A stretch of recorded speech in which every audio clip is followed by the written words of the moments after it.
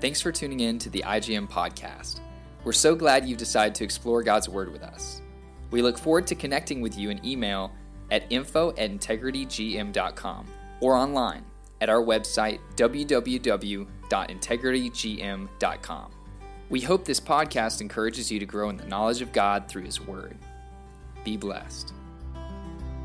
Blessings to everyone today in the name of Yeshua the Messiah, in the name of Jesus the Christ. Today we're going to be looking into the Old Covenant. I normally say covenant instead of testament. There's not a problem with the word testament, but we are in a covenant relationship with God. So we're looking back into the Old Covenant that some call the Tanakh or the Hebrew Scriptures. And as we're looking back in this series that may take several months or even go in past a year's time, we're going to go chronologically through the prophets in the Old Covenant. We're going to start with Obadiah. Its traditional dating is around 845 BC in the 9th century BC. After that, we're going to be going to the prophet Joel. After that, to Jonah, Amos, Hosea, Isaiah, Micah. And then after the destruction of the northern kingdom of Israel, we're going to be looking at Zephaniah.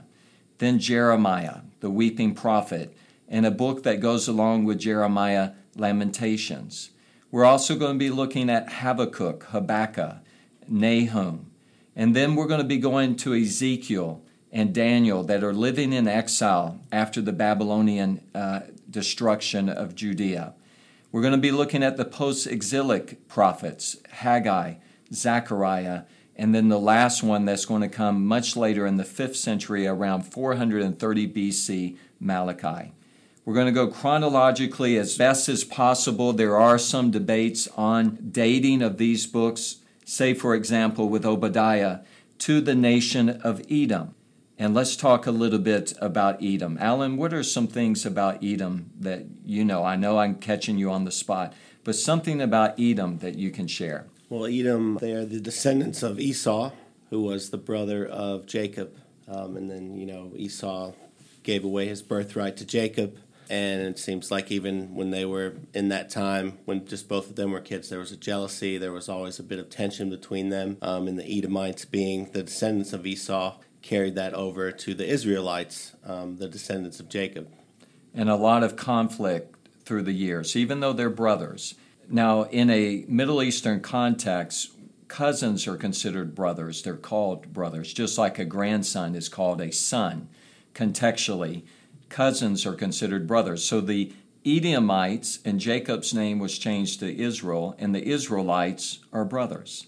And let's go back to what you mentioned about the birthright. When we look at the story of Esau and Jacob and the deception that Jacob used in order to go after the birthright, when you read it in Hebrew, when it talks about the birthright to Esau, what it actually and literally says is that the birthright had no value to Esau. And when you understand it from that perspective, Esau was a self-made individual. He had his own kingdom. He had his own family. He had great possessions. He was a great hunter. He was a nation to himself. So when it came to his father's birthright, it didn't have any value. When I was growing up, I thought, how could he give away the blessing of his father for some soup? Yes, he was hungry. Yes, to the point of death. He needed some food. But it literally says that it had no value to Esau. And if we can understand it in this context, say you have a father that raises 2 sons, and this family becomes a nice family, a wealthy family, but out of that, the oldest son becomes, say the father is a millionaire, but the son becomes a billionaire. He has more wealth than the father. He is self-sufficient. He has everything that he needs. He's become self-sufficient. His own families became nations at that time. And now when the birthright comes, the blessing, it has no value. He has everything that he needs. But Jacob was not a self-sufficient individual, and he was willing to lie and to deceive to get the birthright. It had value to him. And people look at Esau and they look at Jacob and they say, who's better? I mean, look at Jacob, how deceptive he was. And But when you really look at the value of the birthright to Jacob versus the value of the blessing to Esau, that really separated the two of what was important to them. And so going all the way back when Jacob stole the blessing from Abraham that should have gone to Esau, but it came to Jacob, that conflict started right there. Even though later on there's a coming together of the two, you see that conflict through the centuries that has built. Now, the descendants of Esau are the Edomites. The descendants of Jacob are the Israelites. And then we see them living side by side. We see the conflict throughout the centuries. And from their descendants, there is a hatred that has built throughout the centuries. Now, we come into the 9th century, and there is a coalition between the Philistines and Arab clans that is coming against Judea, and more specifically against Jerusalem. And here this attack is going on, and we see this in the book of Kings. And we see this attack taking place, and Jerusalem is overrun, and the inhabitants of Jerusalem are having to flee. And the Edomites are their brother. We look at this. The Edomites should be helping them, should be mourning for them, should be trying to protect them during this attack that's coming against their brother. But as we go through this book, we'll understand they're not helping them, they're not mourning, but they're celebrating and they're participating in the destruction of their brother. And such a strong judgment is going to come through the prophet Obadiah against the Edomites. Now, we do not know much about Obadiah. We don't know much about his background or things of that nature, but we do know that his name means the servant of the Lord. And as we look at his prophecy, we'll allow his prophecy to speak for itself and allow the principles that come out. First of all, we're going to look at what it meant, what is the original intent, what is God saying to the Edomites, and we're going to take those principles and apply it to our lives today. This, again, is around 845 BC, according to the traditional dating of this prophecy. The Edomites live on the east side of the Dead Sea, where Jerusalem and Judea is on the west side of the Dead Sea. They're living in close proximity. There is a history between these brothers, and now it's come to a point of conflict, really strong conflict. Let's read, Alan, if you don't mind, the first 2 verses of this prophecy.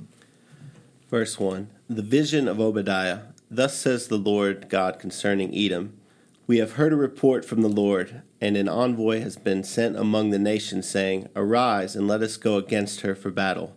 Behold, I will make you small among the nations. You are greatly despised. Obadiah is a prophecy of judgment against the Edomites. In these first 2 verses, we understand that God is going to allow the nations to rise up against Edom and come against them. Now, why is this? First of all, we're not going to get to the reason until we get to verse 10.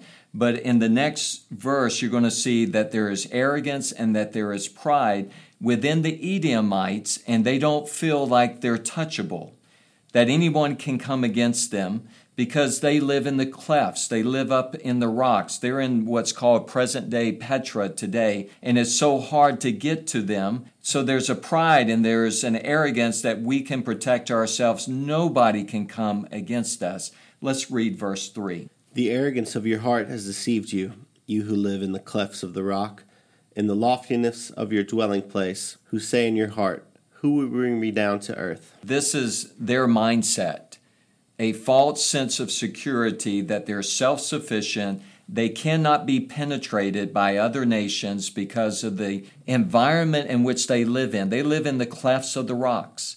They're able to hide. They have the high ground. They're able to withstand an invasion coming against them. And so there's an arrogance and there's a pride that is built up within the Edomites. Not anyone can conquer us. Sometimes when we look in a contemporary setting today, many nations have the same type of false security. Who can come against us? How can this take place? We have nuclear power. We have the strongest army in the world. There's not anyone that's going to be able to come against America. A lot of Americans think. China would say the same thing. Russia, these great nations that have great armies and great economies and things of this nature, they have a false sense of security because it's not in God. It's in themselves.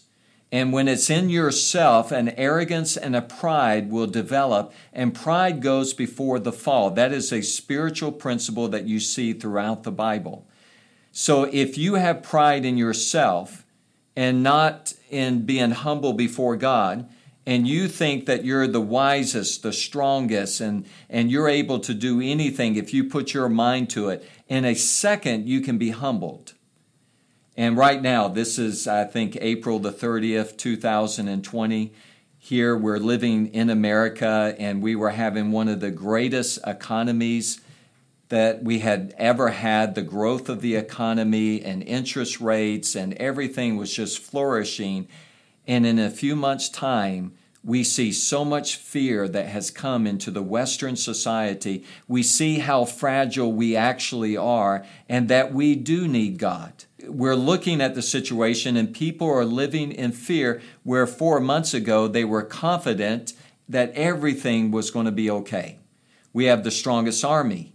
We have a democracy. We have the strongest economy. Everything's growing. My retirement funds, everything's looking wonderful. And in 4 months' time, most people are living in fear, showing how fragile the world actually is.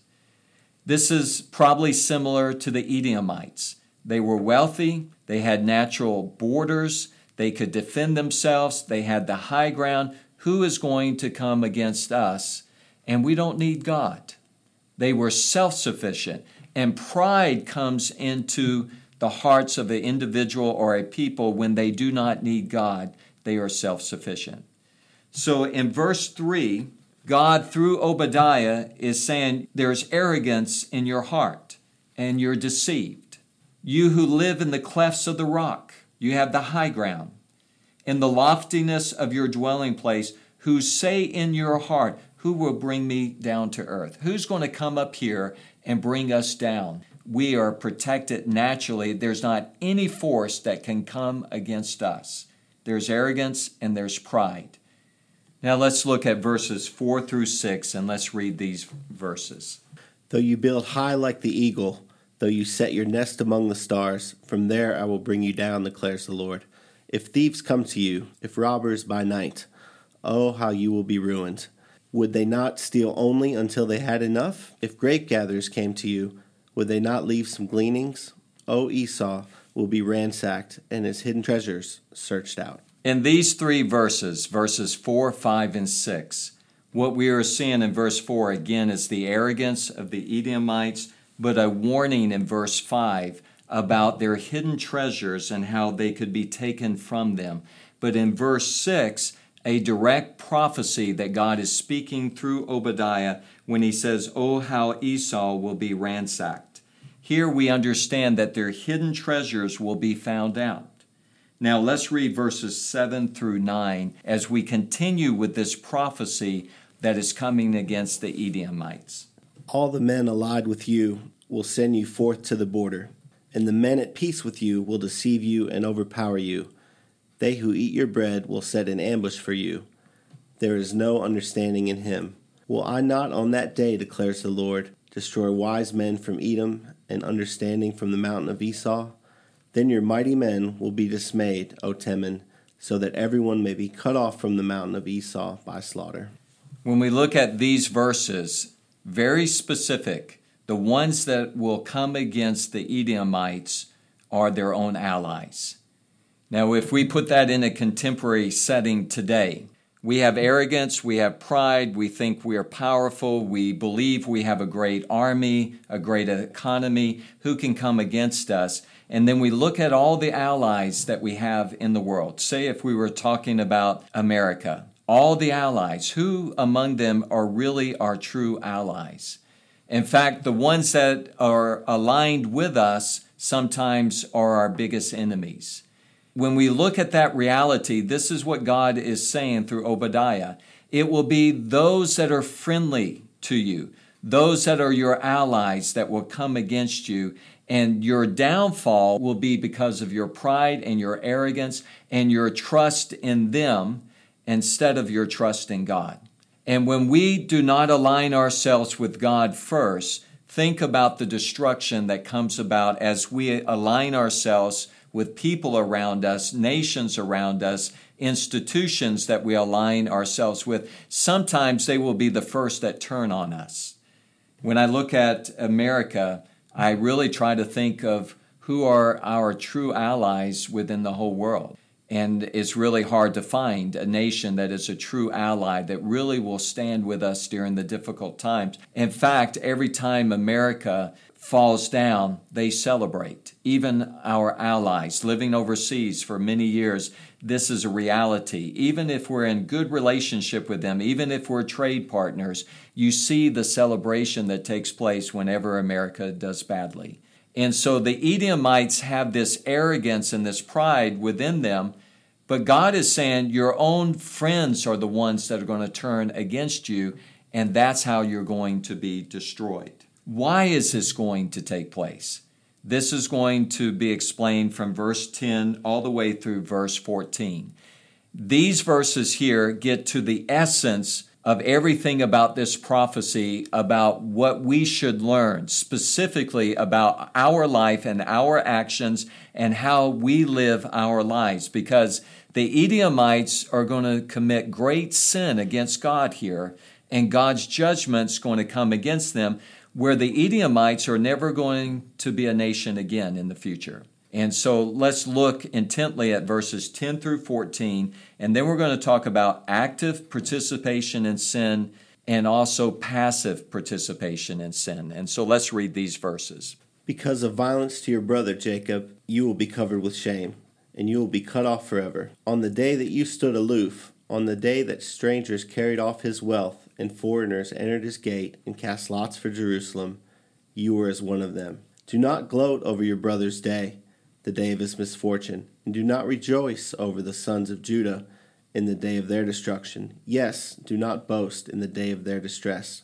Do not enter the gate of my people in the day of their disaster. Yes, you, do not gloat over their calamity in the day of their disaster, and do not loot their wealth in the day of their disaster.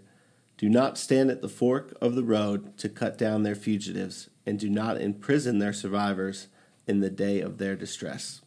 It is very clear in verse 10, it's because of their violence against their brother Jacob. The Edomites are brothers of the Israelites. Now at this time historically, you still have the northern kingdom of Israel, the southern kingdom of Judah, but many times within these prophecies, it's still about the Israelites. One name is used. In fact, later on, after the house of Israel is destroyed, the northern kingdom, you see the name of Israel continually being used within prophecies.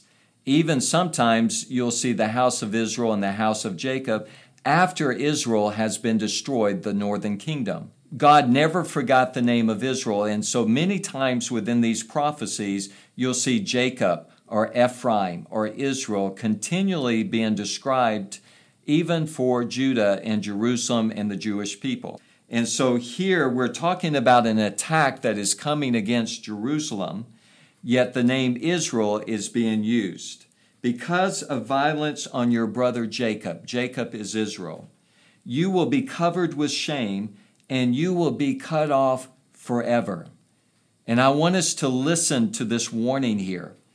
This is a historical fact that the judgment of God came against the Edomites and Edom was destroyed, and today Edom does not exist.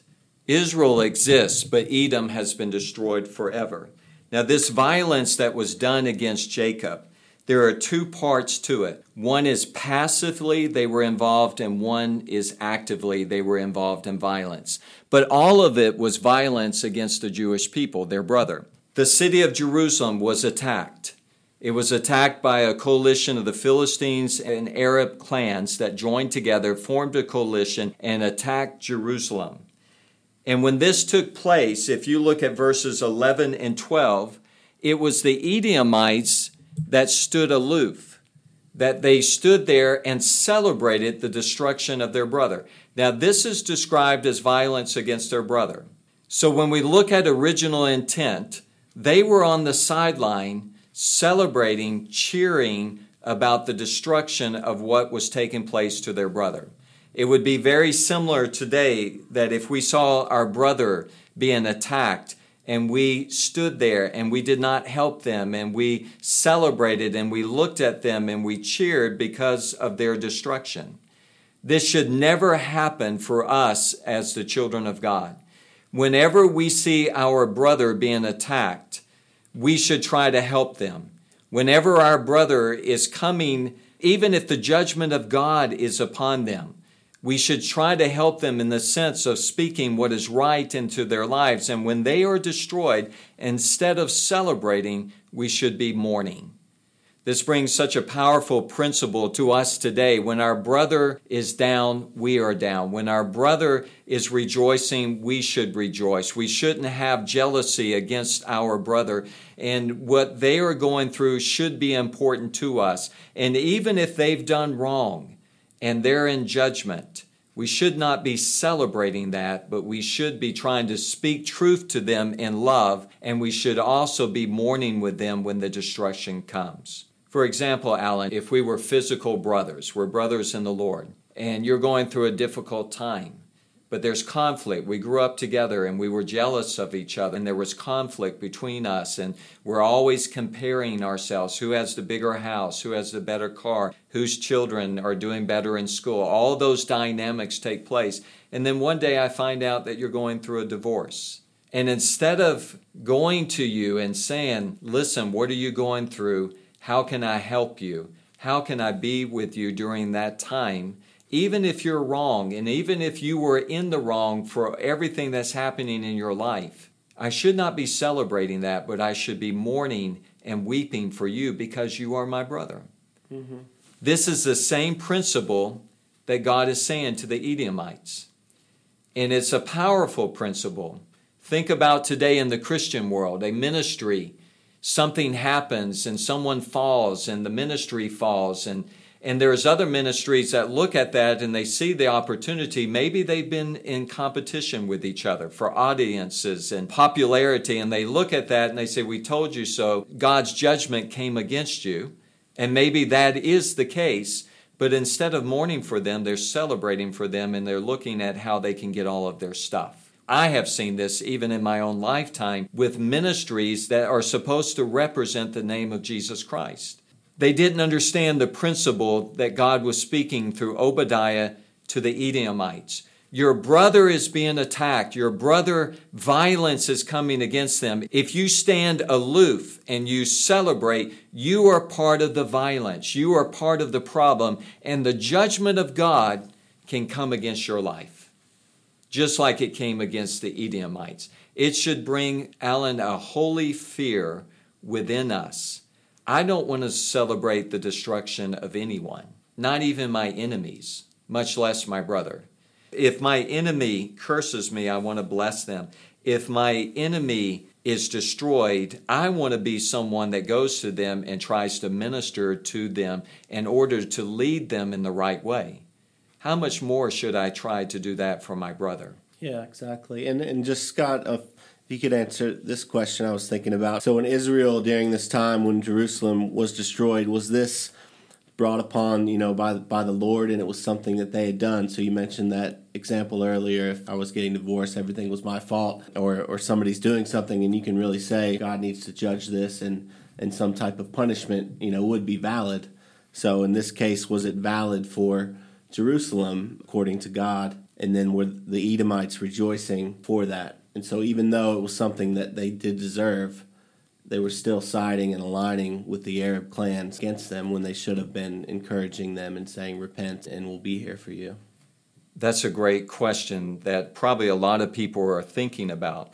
But I'm going to answer it in two ways. If you go back to 2 Chronicles chapter 21, you can get the context of what was taking place with this coalition between the Arab clans and the Philistines coming against Jerusalem. Jerusalem is going to be understood as Jacob, as Israel. But again, during that time frame, you have two kingdoms, the northern kingdom, which is called Israel, and the southern kingdom, which is called Judah.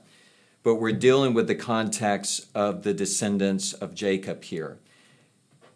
And in this context, Judah, Jerusalem, had not followed God in the way that is described after Jehoshaphat or Asa, but Jehoram, the leader in Judah, is following more of the ways of Ahab, which is representing the northern kingdom. In the whole history of the northern kingdom, there was not one king that followed the ways of God. It was a pagan society. And so because of their sin, God is allowing this coalition to come against Jerusalem. It's going to be ransacked. It's going to be destroyed. People are going to lose all of their possessions. People are going to be murdered. They're going to be killed because of their own sin. So our natural responses to that is that they deserve it. But what God is saying to the Edomites, they may deserve it. It may be their own fault. But you as a brother should not celebrate the destruction of your brother. And so when we look at that, the one way, yes, it's their own fault, but we shouldn't celebrate. How does that apply to me today? Again, let's go back to the understanding of you and I, if we were natural brothers. We are brothers in the Lord. But if you were a natural brother, and I believe this applies to brothers in the Lord because we are the family of God. We're under the authority of Jesus Christ. We are one family. And say we are brothers, just brothers in the Lord. And you're out doing wrong. And you go through a divorce, going back to that illustration again. I can come to you and rebuke you and reprove you and get on to you. And I can even say, Alan, this is your fault. What you sow, you shall reap. But at the same time, I should be mourning for you. I should be seeking a heart of repentance for you, and I should be praying for you, and together we're going to get through this. I should not be celebrating what you're going through. And I shouldn't be saying, I told you so, you're getting what you deserve. Because we are to walk with humility before God, and not with pride and not with arrogance, because what is happening in your life could also happen to me. So I should be thankful for the grace of God that I'm not going through this, and at the same time, I can rebuke you for your part in it, but I will never celebrate the destruction of my brother. If I celebrate the destruction of my brother, even if it's their fault, there is a warning from Obadiah that you should walk in a holy fear that the judgment of God could come against your life. And this is what is happening in this prophecy. So when you look at verses 11 and 12, we're not able to celebrate. We're not able to sit or stand on the side and look at it and not to help and try to help our brother. We should do everything to try to pull them up and to be able to be an assistance to them in their time of destruction. Now, it goes deeper than that in their sin. In verses 13 and 14, it's not passive participation, but it's going to become active participation. Again, look at verse 13. Do not enter the gate of my people in the day of their disaster. Yes, you. Do not gloat over their calamity in the day of their disaster, and do not loot their wealth in the day of their disaster. The reason why he's saying this is probably because this is taking place by the Edomites against the Israelites. Verse 14, do not stand at the fork of the road to cut down their fugitives, and do not imprison their survivors in the day of their distress. Now, some may look and say that God's warning them to not be actively involved as well, and that could be true. But as we look at this, if they are celebrating their destruction passively, why would they not take advantage of their destruction? And so I believe that there was active participation in this violence as well. Both are sin, both are wrong, both bring the judgment of God against them. And remember, if you look back into verse 10, because of your violence to your brother Jacob, you will be covered with shame and you will be cut off forever. This is how serious it is. And applying it to our lives today, many years later, we're looking at 2,800 years later plus. Never, ever celebrate the destruction of any brother. Never put yourself in that context. Never go home thinking, oh, this ministry, this brother, this sister, they fell down, and I'm celebrating and laughing about it with my wife and my children and saying, look what happened to them. I should go to my wife and children and say, let's pray for them. And let's get on our knees because our brother is down. We must go to the Lord in prayer. Amen. Now let's go on to verse 15. For the day of the Lord draws near on all the nations. As you have done, it will be done to you. Your dealings will return on your own head. This is the first time that we really see the concept of the day of the Lord within Scriptures. It depends on how you date the book of Obadiah. But I feel like this is the first prophetic book that we're going to be dealing with chronologically. And we look at the day of the Lord. Most people that love to do word studies, they group words together or phrases or concepts together, and they put it all in the same context. But the day of the Lord generally means the day of the vengeance of God, when what was done that was evil and wrong, God's going to make right. And so if we see it within this context, it doesn't always have to be at the end of time. There are some contexts that the day of the Lord is the end of time, and that is the ultimate day of the Lord in which God makes everything right. The judgment, the vengeance, the salvation of God. Part of God's salvation is his vengeance and his judgment against the wicked. So in verse 15, for the day of the Lord draws near on all the nations. As you have done, it will be done unto you. Now, Jesus is going to flip this concept in the new covenant because what you have done shall be done unto you is don't do unto others what you don't want done unto yourself. But Jesus is going to flip this or to change this, do unto others as you would have them do unto you. Here is a warning and a rebuke from God through Obadiah. As you have done, Edomites, it will be done unto you. Your dealings will return on your own head. What you have done to your brother, Jerusalem, Judea, as you have celebrated passively their destruction, as you possibly participated in robbing them and stealing from them and cutting them off and putting them into prison, the same thing will be done unto you. And so from a negative sense, this warning, as you have done, it will be done unto you. From a positive sense that Jesus uses this understanding, do unto others as you would have them to do unto you. Your dealings will return on your own head. What you sow, you shall reap within your life. This is a principle that is true from the positive standpoint and from the negative standpoint. Both of this principle will go both ways. Don't do unto others that you don't want them to do unto you. And in a positive standpoint, do unto others as you want them to do unto you. Both ways, this principle is true.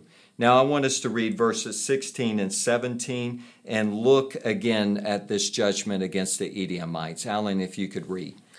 Because just as you drank on my holy mountain, all the nations will drink continually. They will drink and swallow and become as if they had never existed.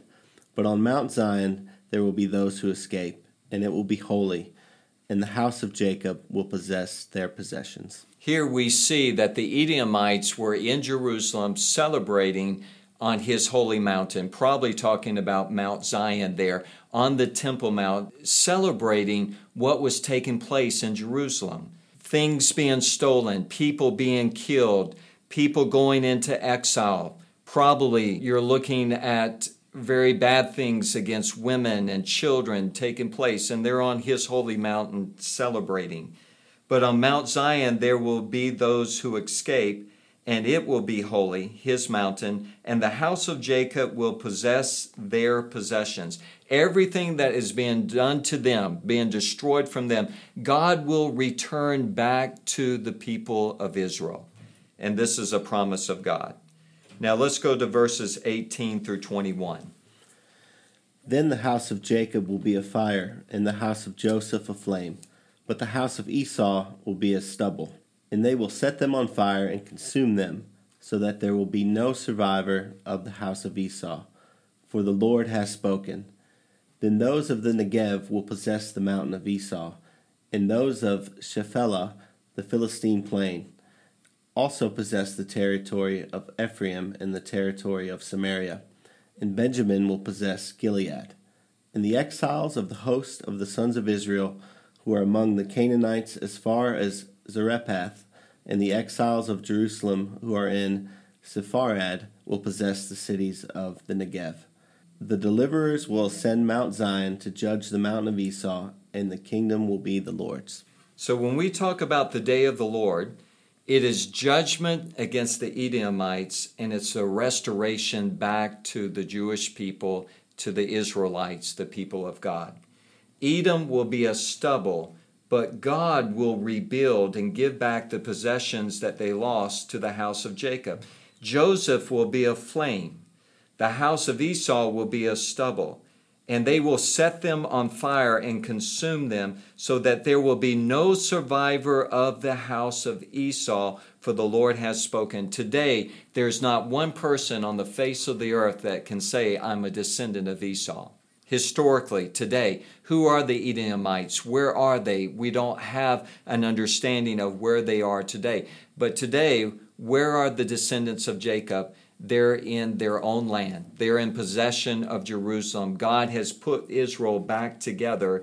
The Lord has spoken. What God brings forth and speaks through an individual, when it's from Him, it is yes, it is amen. And so the Edomites stood on Mount Zion, and they got drunk, and they staggered. But all the nations will come against them. Their own friends, their own allies will come against them. But the house of Jacob will be a fire, and the house of Joseph a flame. But Esau will be a stubble. The Lord has spoken. There will not be a survivor from the house of Esau. Now verse 19. Then those of the Negev, the desert, and the south part of Israel will possess the mountain of Esau. As we go through this is going to be the original kind of boundaries of Israel. Esau is to the east. Negev is in the desert in the southern part of Judah. It's really interesting when the Edomites are driven out many years later by the Nabateans, an Arab group that come against them. They drive them into the Negev. They come out of the mountains and they end up in the Negev. Later on, at the time of Jesus, this is going to be called Edomian. And that's where Herod the Great is going to come. He's an Edomite, and he's going to become the king of the Jews. But later on, they're going to be destroyed completely, and there's not any understanding of an Edomite today. So those of the Negev will possess the mountain of Esau. That area that today that we know as Petra will belong to Israel. And those of the Shephelah, the Philistine plain.